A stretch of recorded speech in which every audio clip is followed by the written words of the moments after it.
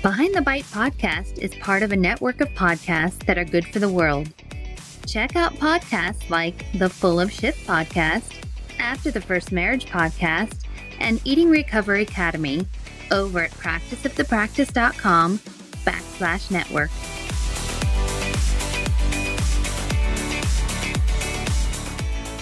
Welcome to Behind the Bite podcast. This podcast is about the real-life struggles women face with food, body image, and weight. We're here to help heal, inspire, and create better, healthier lives. Welcome. Well, hello, everyone. It is May. It is Mental Health Awareness Month. So we are kicking this off with a bang today. I'm excited.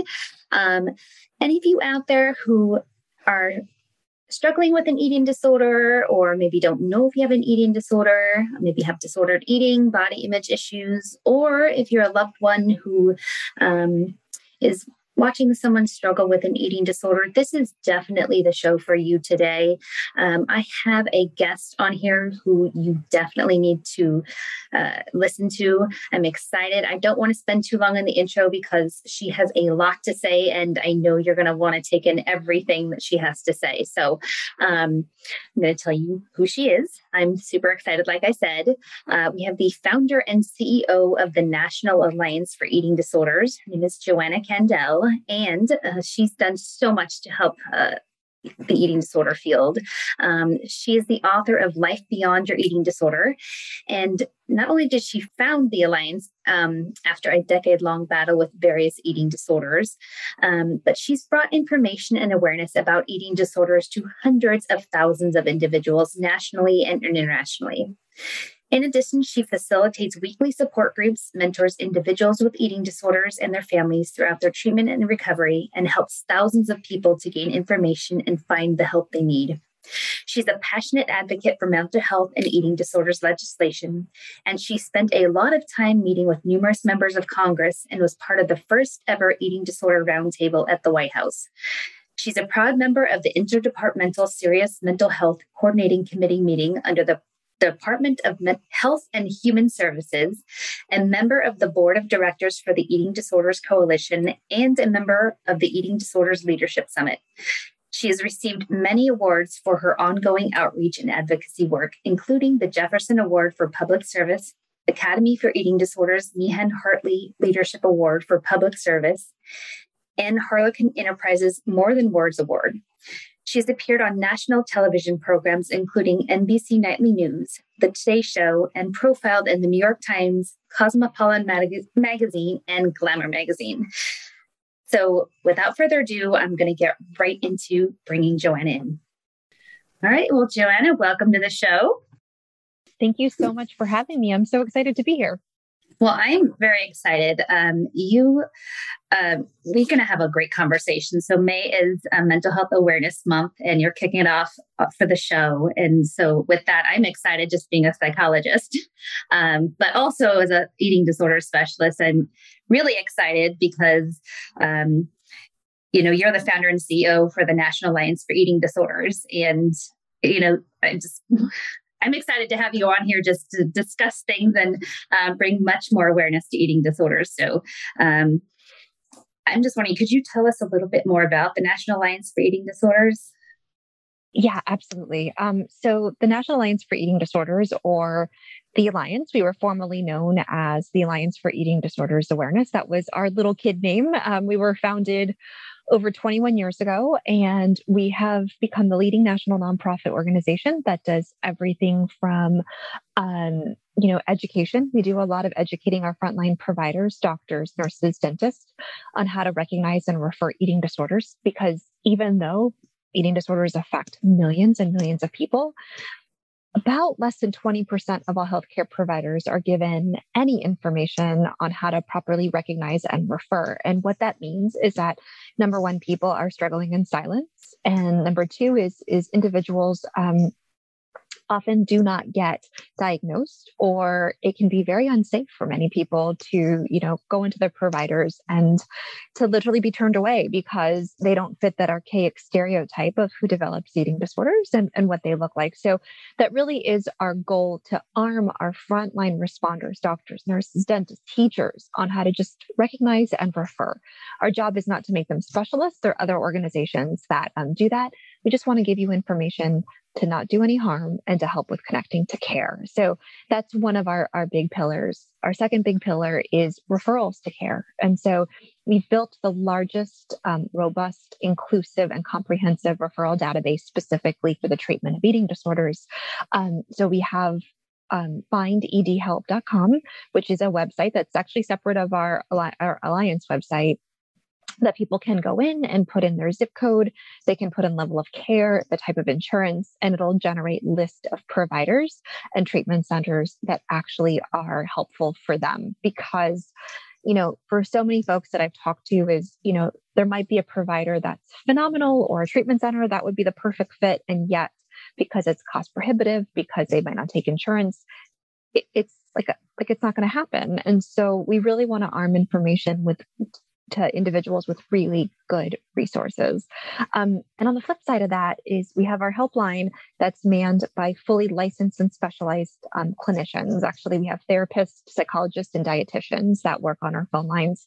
And we feel that it's really important so that individuals can get really supported and advised by individuals that are professionals. So that's our second big tier. And then our last big tier is our support groups. So we hold a lot of free therapist-led support groups for individuals experiencing eating disorders as well as their loved ones. And again, you'll see it's a theme within the Alliance. We try to always use clinicians with everything we do, just to really have that safety.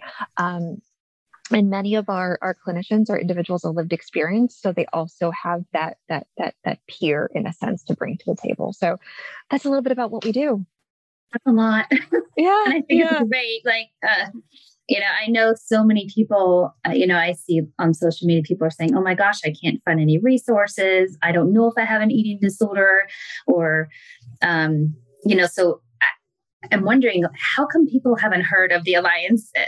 For me, that's frustrating. I'm always referring people to you guys, but people just haven't heard of it. So I'm wondering, what can we do to spread the word more? I know, like the podcast, of course, and that's why I'm excited to have you. But what do you think we need to do more to get people to, find you and spread the word to other providers?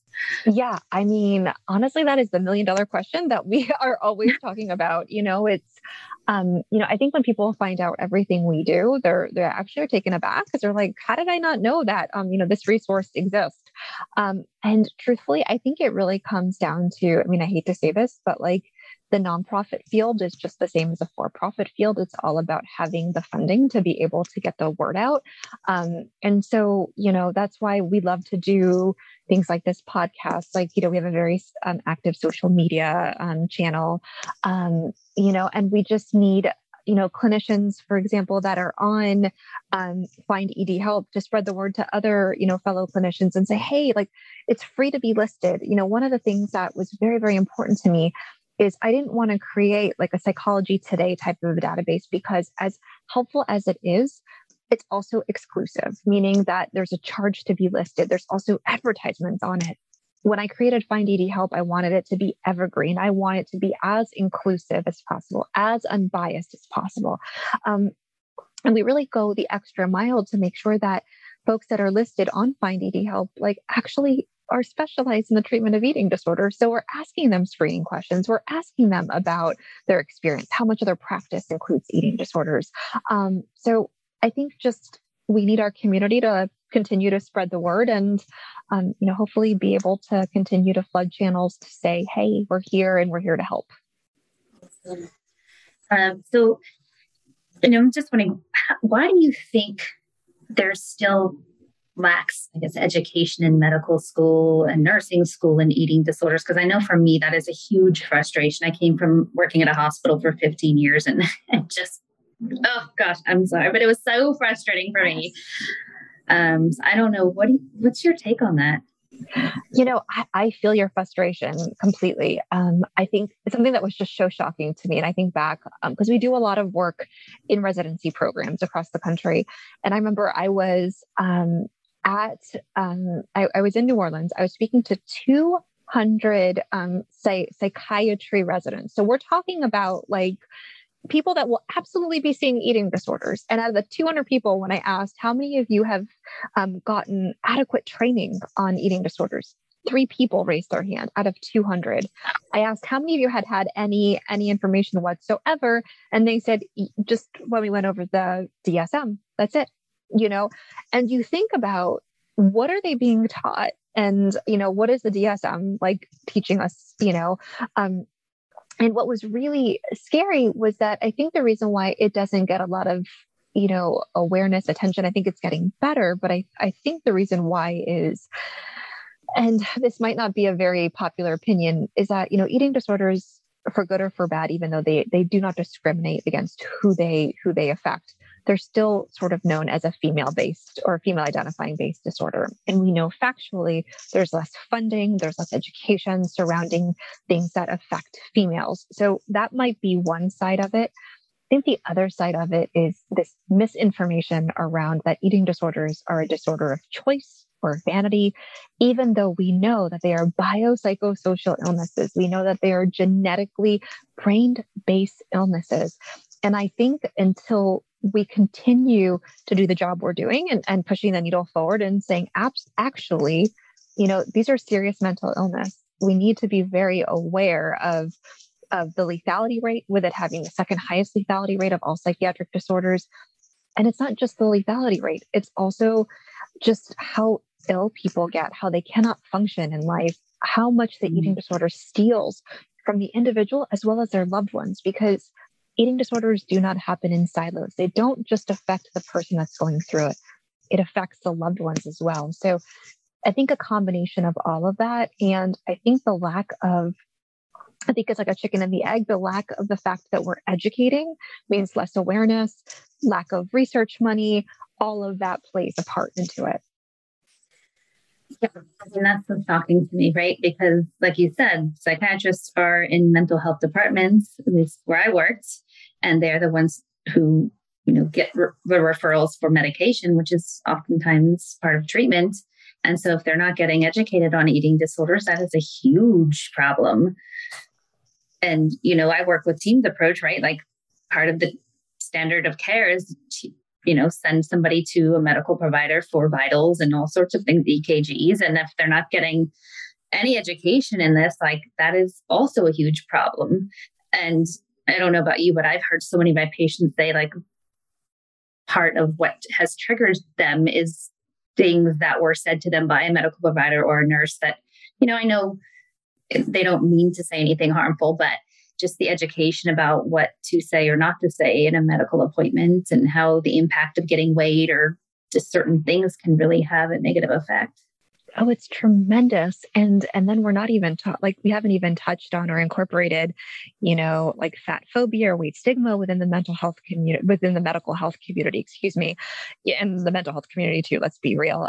But it's really terrible. Like how, I live in the South Florida area. We have a huge amount of clinicians that specialize in eating disorders down here. We have one physician that we can send to.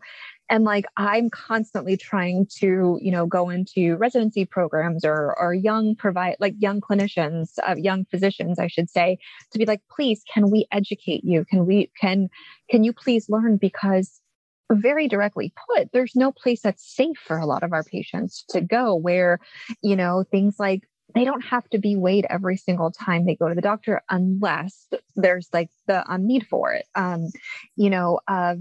I still to this day, as someone of lived experience, I've lived my life beyond my eating disorder. I consider myself recovered for over 2 decades. I still do blind weights. For me, like knowing my weight, I'm not active at all in my eating disorder, but for me, knowing my weight is not going to be helpful. It's not going to do anything for me.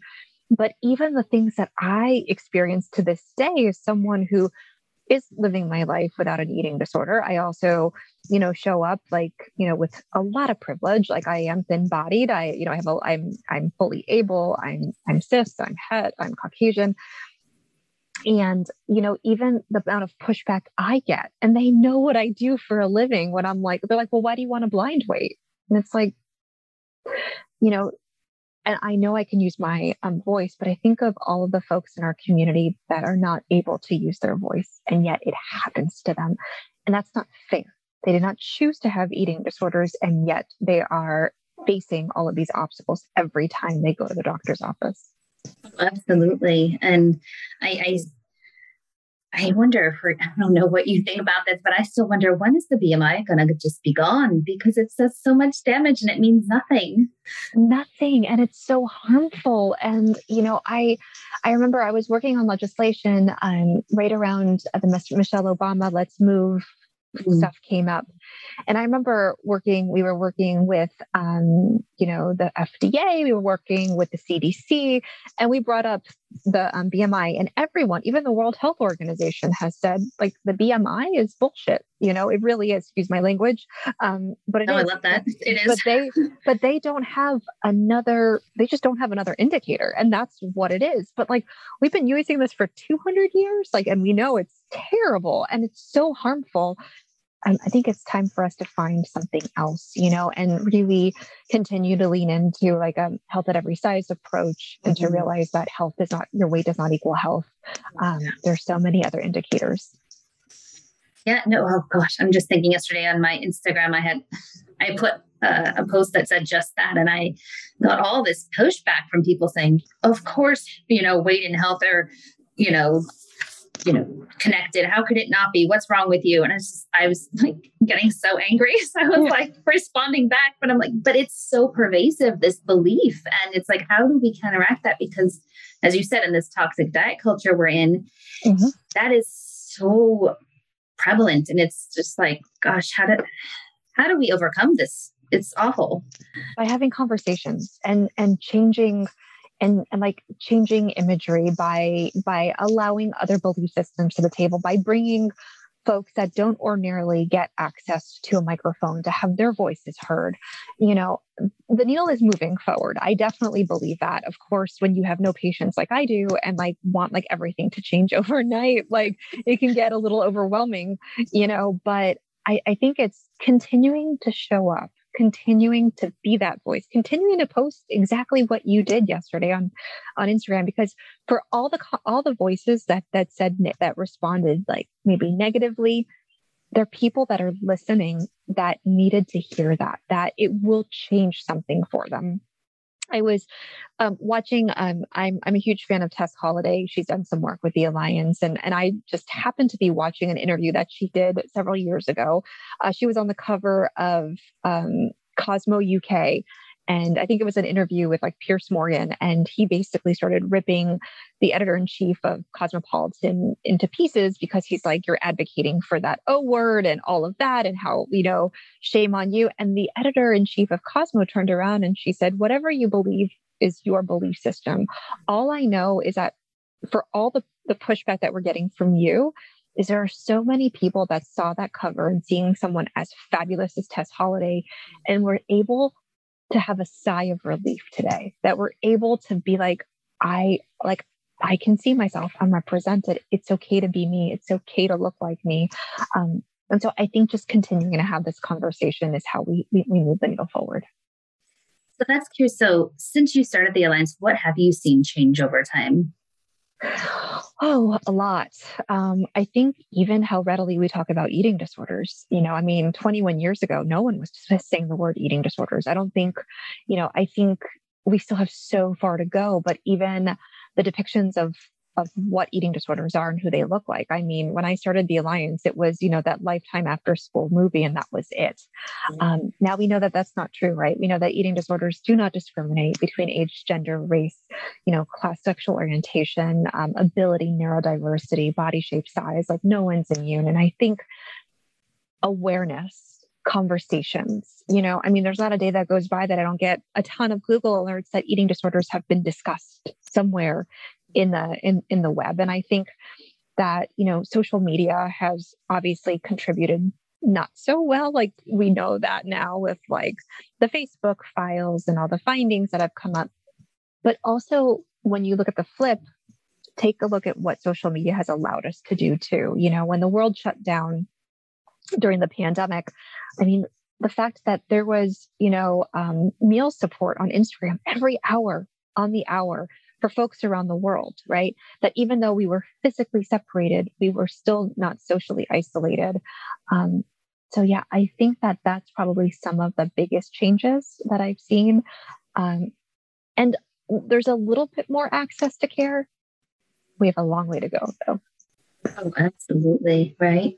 And, you brought up something a little bit ago about how eating disorders don't just affect the people that have them, but their loved ones. And one thing I love about the Alliance is there's support for people who are the loved ones for people who have eating disorders, and the education that you provide for those, parents, siblings, significant others. So I'm wondering, could you talk a little bit more about that? Because I know that's a huge resource that's lacking out, in the real world, the education for that and the support.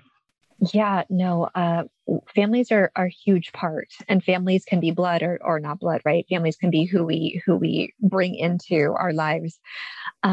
One thing that I know for sure is that when I was born or when I had my daughter, I never got a Yellow for Dummies book that said, in case your loved one has an eating disorder, read this. Like I never got that. So, so often, and I say this because we have this amazing Wednesday night, 7:00 p.m. Eastern time, virtual loved one support groups. And we have, like you talked about, we have parents, we have partners, we have kids, we have siblings, we have teachers, we have the whole gamut that come to the group. And it's such a beautiful space. Is that sometimes the things that we think are the most helpful end up not being so helpful. And the other thing that we see all the time is like this divide between physical health and mental health. Like, we have this family that comes to group, and they have 2 kids. One of them, unfortunately, struggled with childhood cancer. And, the mom talks about the fact, when my daughter had cancer, I mean, there was like a meal train, there was casseroles at my door. There was like, everyone was doing everything for us and our family. And luckily that the child is in remission, they're cancer free. The other child ended up with an eating disorder. And she said there were no casseroles. There were no meal trains. It was like our family was almost shunned. Nobody wanted to do anything. So it's very lonely going through this. And loved ones need as much support as the individual that's experiencing the eating disorder. So we try to be that floaty, that oxygen mask, to be able to arm them with the tools to be able to walk alongside their journey to recovery, because it takes a support system. No one should have to recover. I would actually say no one can recover on their own. And loved ones need to have the information to be able to help support their loved ones through the journey of recovery.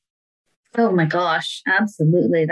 You nailed that one so clearly. When I work with families, I just hear so much devastation, especially if somebody has to go into, like, their child has to go into residential, and a parent may have to, go live somewhere nearby to be with them. It can really be devastating for families, and just kind of going through that, or, I don't know all of what you hear, but I know holidays are so difficult for families, and how to navigate those with food and celebrations and all sorts of things can be so difficult. So getting the education and support around that, and how to, what to say, what to serve, all sorts of questions people have, it can be really, helpful to have a support group and know what to say, what to do, and all, because I think there are a lot of questions.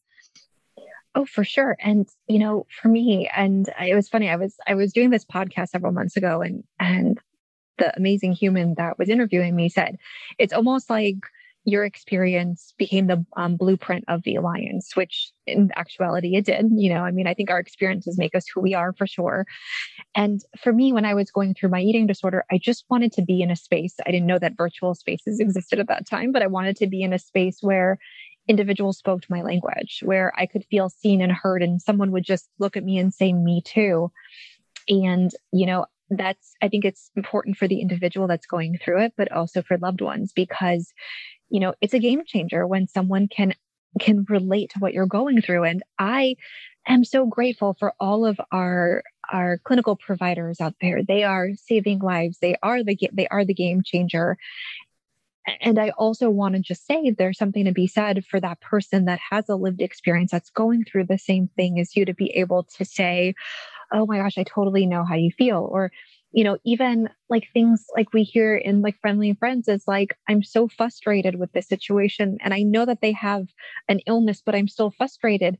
And just to remind them that, you would have the same frustration if they were dealing with a physical ailment. You get to be frustrated by this. It doesn't mean that you love them less.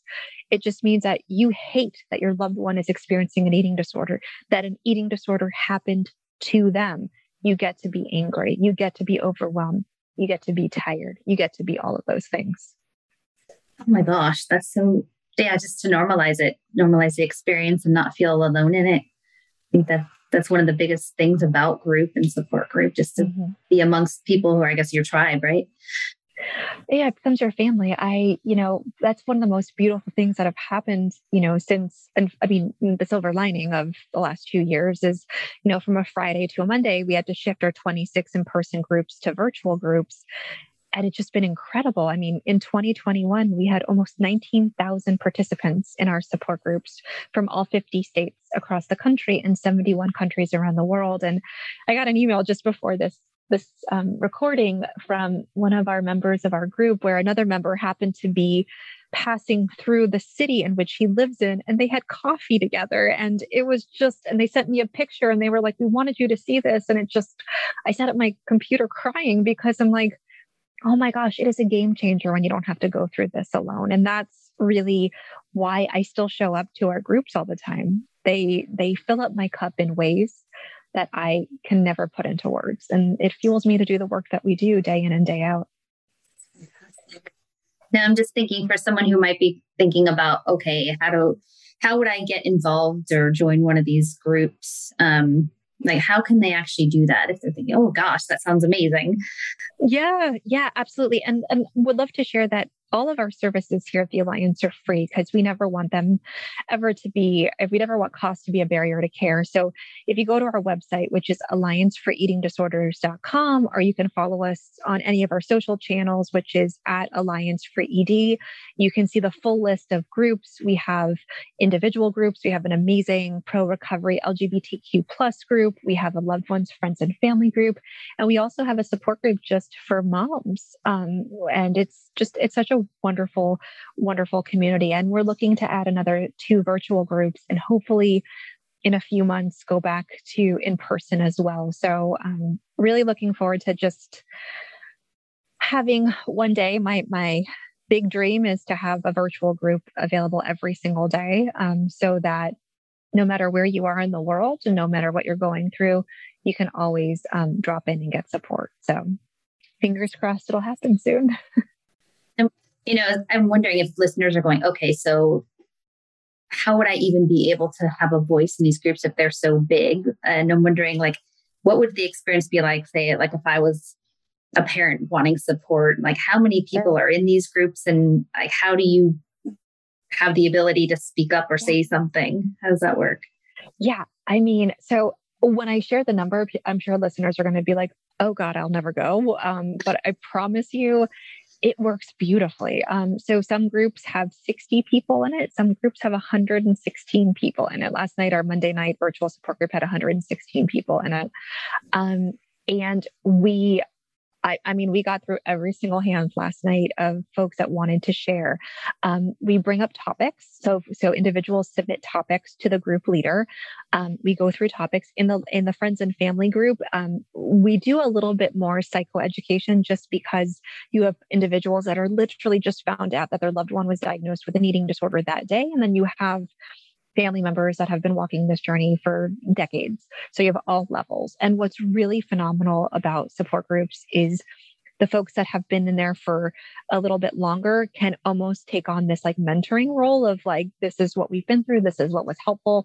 And then of course you have oversight from the clinicians in the group that can just make sure that the information is accurate and also safe. So we do hold a lot of rules in our group, meaning no specific numbers, rituals, diagnoses.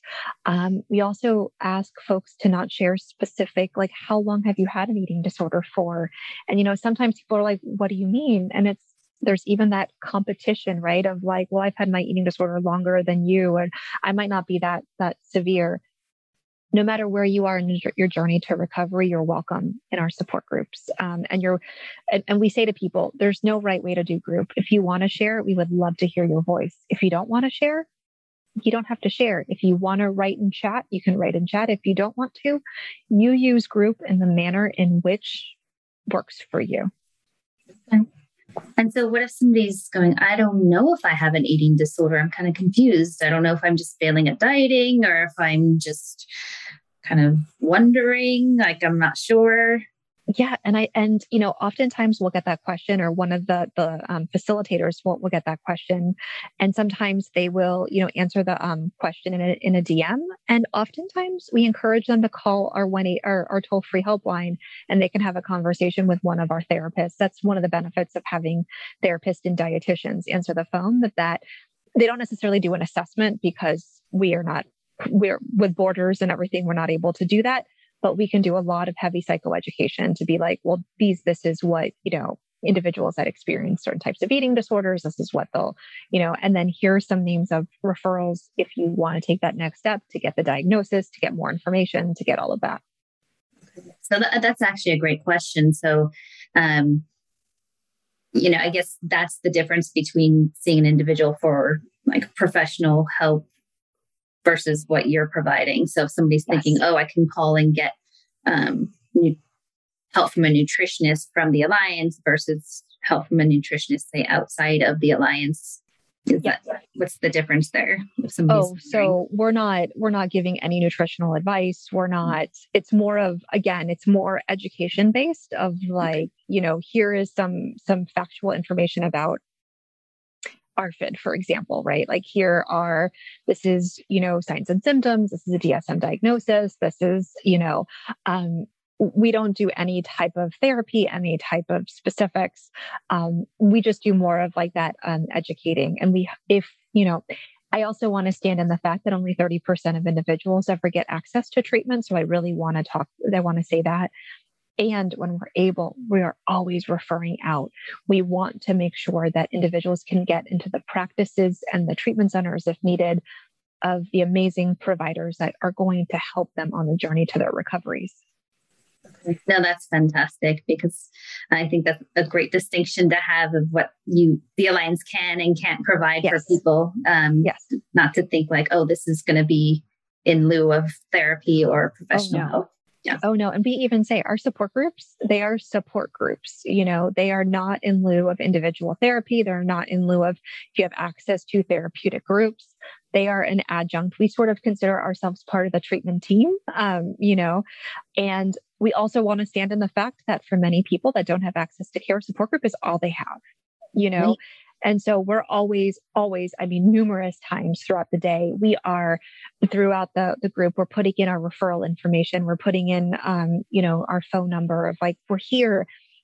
And I will tell you, my team is incredible. My referrals team, my resources team that's headed up by Dr. Allie Weiser, they will do everything in their power to try to find care, even if it's not on Find ED Help, whether it's not on one of our other 3 databases.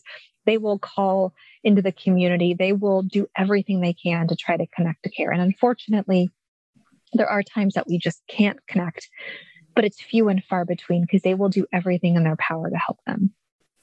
And I have to say, like, personally, I've experienced you reaching out to me, trying to connect me with people. Yeah. And I find that just amazing. So I think but all the work you're doing is fantastic. And so I was super excited to have you on, just because I was like, oh my gosh, like, I'm so grateful to the support you've provided to my patients for their, the support for their loved ones, just because I think oftentimes, at least in my work, it's a lot to impart the information. And so it helps me to just get to the clinical work I need to get done when you are providing the education to the loved ones and the outside support to the people I'm working with. So to any clinicians listening out there. Yes, thank you. That's awesome. Yeah, no. And you know what? There's also something to be said, how we talked about when you have like a mom to a mom, for example, of, I mean, we have an amazing facilitator. Her name is Sherry Monarch. She's a mom of lived experience. And we talk about refeeding, right? And she's like, if your kiddo has to be eating, and forgive me for talking about specific foods, but this is such a great example, the fettuccine chicken Alfredo, don't sit there with a dry salad with grilled chicken on it and expect your little kiddo to try to if you are able to and want to show up for the fact that some of us are not able to eat certain foods, I understand. But do it with them, watch what, and it sort of lands differently when it's a mom talking to a mom as opposed to a clinician talking to a loved one. It's definitely heard a lot. I mean, and to some extent, I feel the same thing. I'm not a clinician, but, someone of lived experience, and sometimes clinicians will just call me up and say, will you just talk to my client for 15 minutes or 20 minutes? And I'm like, sure, what's going on? And they'll tell me a little bit about, and then they'll call me a week later and say, I cannot believe what you said connected with them. We've only been talking about it for a year in session. And I'm just it's not that I said it. It's this connection of someone of lived experience that has walked in their shoes to be I know it sucks. I know recovery is hard and painful, and it's going to be possibly the hardest thing you ever will do. And I promise you, it is the best thing you will ever do. Just having that connection is just sometimes a game changer. And I think sometimes hearing it from multiple sources too can maybe just validate it. Yes. Yes. I think that's so true. You have a lot of clout, obviously, for your position as well, right? You've learned experience, but I mean, look at who you are. So that must be much more meaningful too. Thank you. So, and I often say this to people too, I also am recovered. And so I became a specialist because when I went through recovery, I never had a therapist who could look me in the eye and say, hey, I've been there, because it was scary, doing all these things and, being told, hey, trust me, you do this and you'll be fine. I was like, how do you know? Yeah. There's something to it from hearing it from somebody like yourself and saying you can get through this. Right.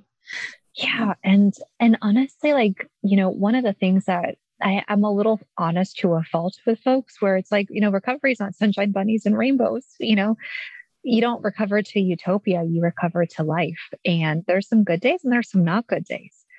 But I will tell you, and I've heard a lot of individuals that have, that are in recovery, recovered, healed, whatever word you connect to, will say that their best day in their eating disorder was far worse than their worst day in recovery. And I have to say that, I know what my recovery has given me. I know what I've been able to experience and have. And, I also will tell you that not every day is a great day. And I don't mean I'm active in my eating disorder. It just means that, for me, it was never just my eating disorder. It was the eating disorder. It was anxiety. And, the last 2 years have not been fun on anxiety. I don't think for anyone, but particularly people that experience anxiety. But to show up with vulnerability and to show up with honesty and say, yeah, time is a little difficult right now. And I'm going to model healthful behavior. I'm going to do what I need to do. I'm going to make sure that I see my therapist. I'm going to take care of what I need to take care of. And I'm going to be a human being that's being human, as messy as it is. But it's so damn worth it. That's so well said. And I love that you're another voice that I've had on here that says you can reach recovery, because I hate that myth out there that says once you have an eating disorder, there's always a part of you that's going to struggle with it. And so again, anyone listening, another voice saying you can reach recovery. So please hold on to that and don't believe in that myth that, you can't ever get there, because you can. I appreciate all of the information you've provided. This is such a great resource. I know we're getting close to ending here. I don't know if you have any last words for anyone who's listening. I mean, I cannot thank you enough for the last, I don't even know how long it's been. I could definitely talk to you forever. But, again, just, reiterating that there is help and that there is hope, that there is life beyond eating disorders. And if you're an individual, that you don't have to go through this alone, or if you're a loved one, you don't have to go through this alone. Please reach out to the Alliance. We are here for you. We're very readily accessible. Our team of providers are always here to answer your phone, your emails, your direct messages, whatever feels right. And we have a lot of fun and exciting stuff coming up during Mental Health Awareness Month, ensuring that eating disorders are part of the conversation. We have an amazing 4-part Instagram live series that's covering everything from eating disorders in the Asian community to male identifying folks in eating disorders to weight stigma in the medical community. So whatever we can do, please know that we are here, and we're just a phone call, an email, a smoke signal, however you want to reach us. We're here always. Fantastic. And I will have all the links to the Alliance in the show notes. So head over to the website after the show if you want to get those. I also have them on all my social media. So thank you so much for everything. Thank you for, being here and for doing all the work you're doing. It's fantastic. Thank you. And thank you for being another voice and another helper. And, I will say the last 2 years have given me even more gratitude for all of our clinicians that are doing the damn hard thing in a time that hasn't been easy. So thank you for everything that you've done for so many people. Said this is my mission. So yeah. Couldn't do anything else. So thank you again. And like I said, hope lots of people go and visit the Alliance after this. I'm sure they will. Awesome. Thank you so much. Take good care.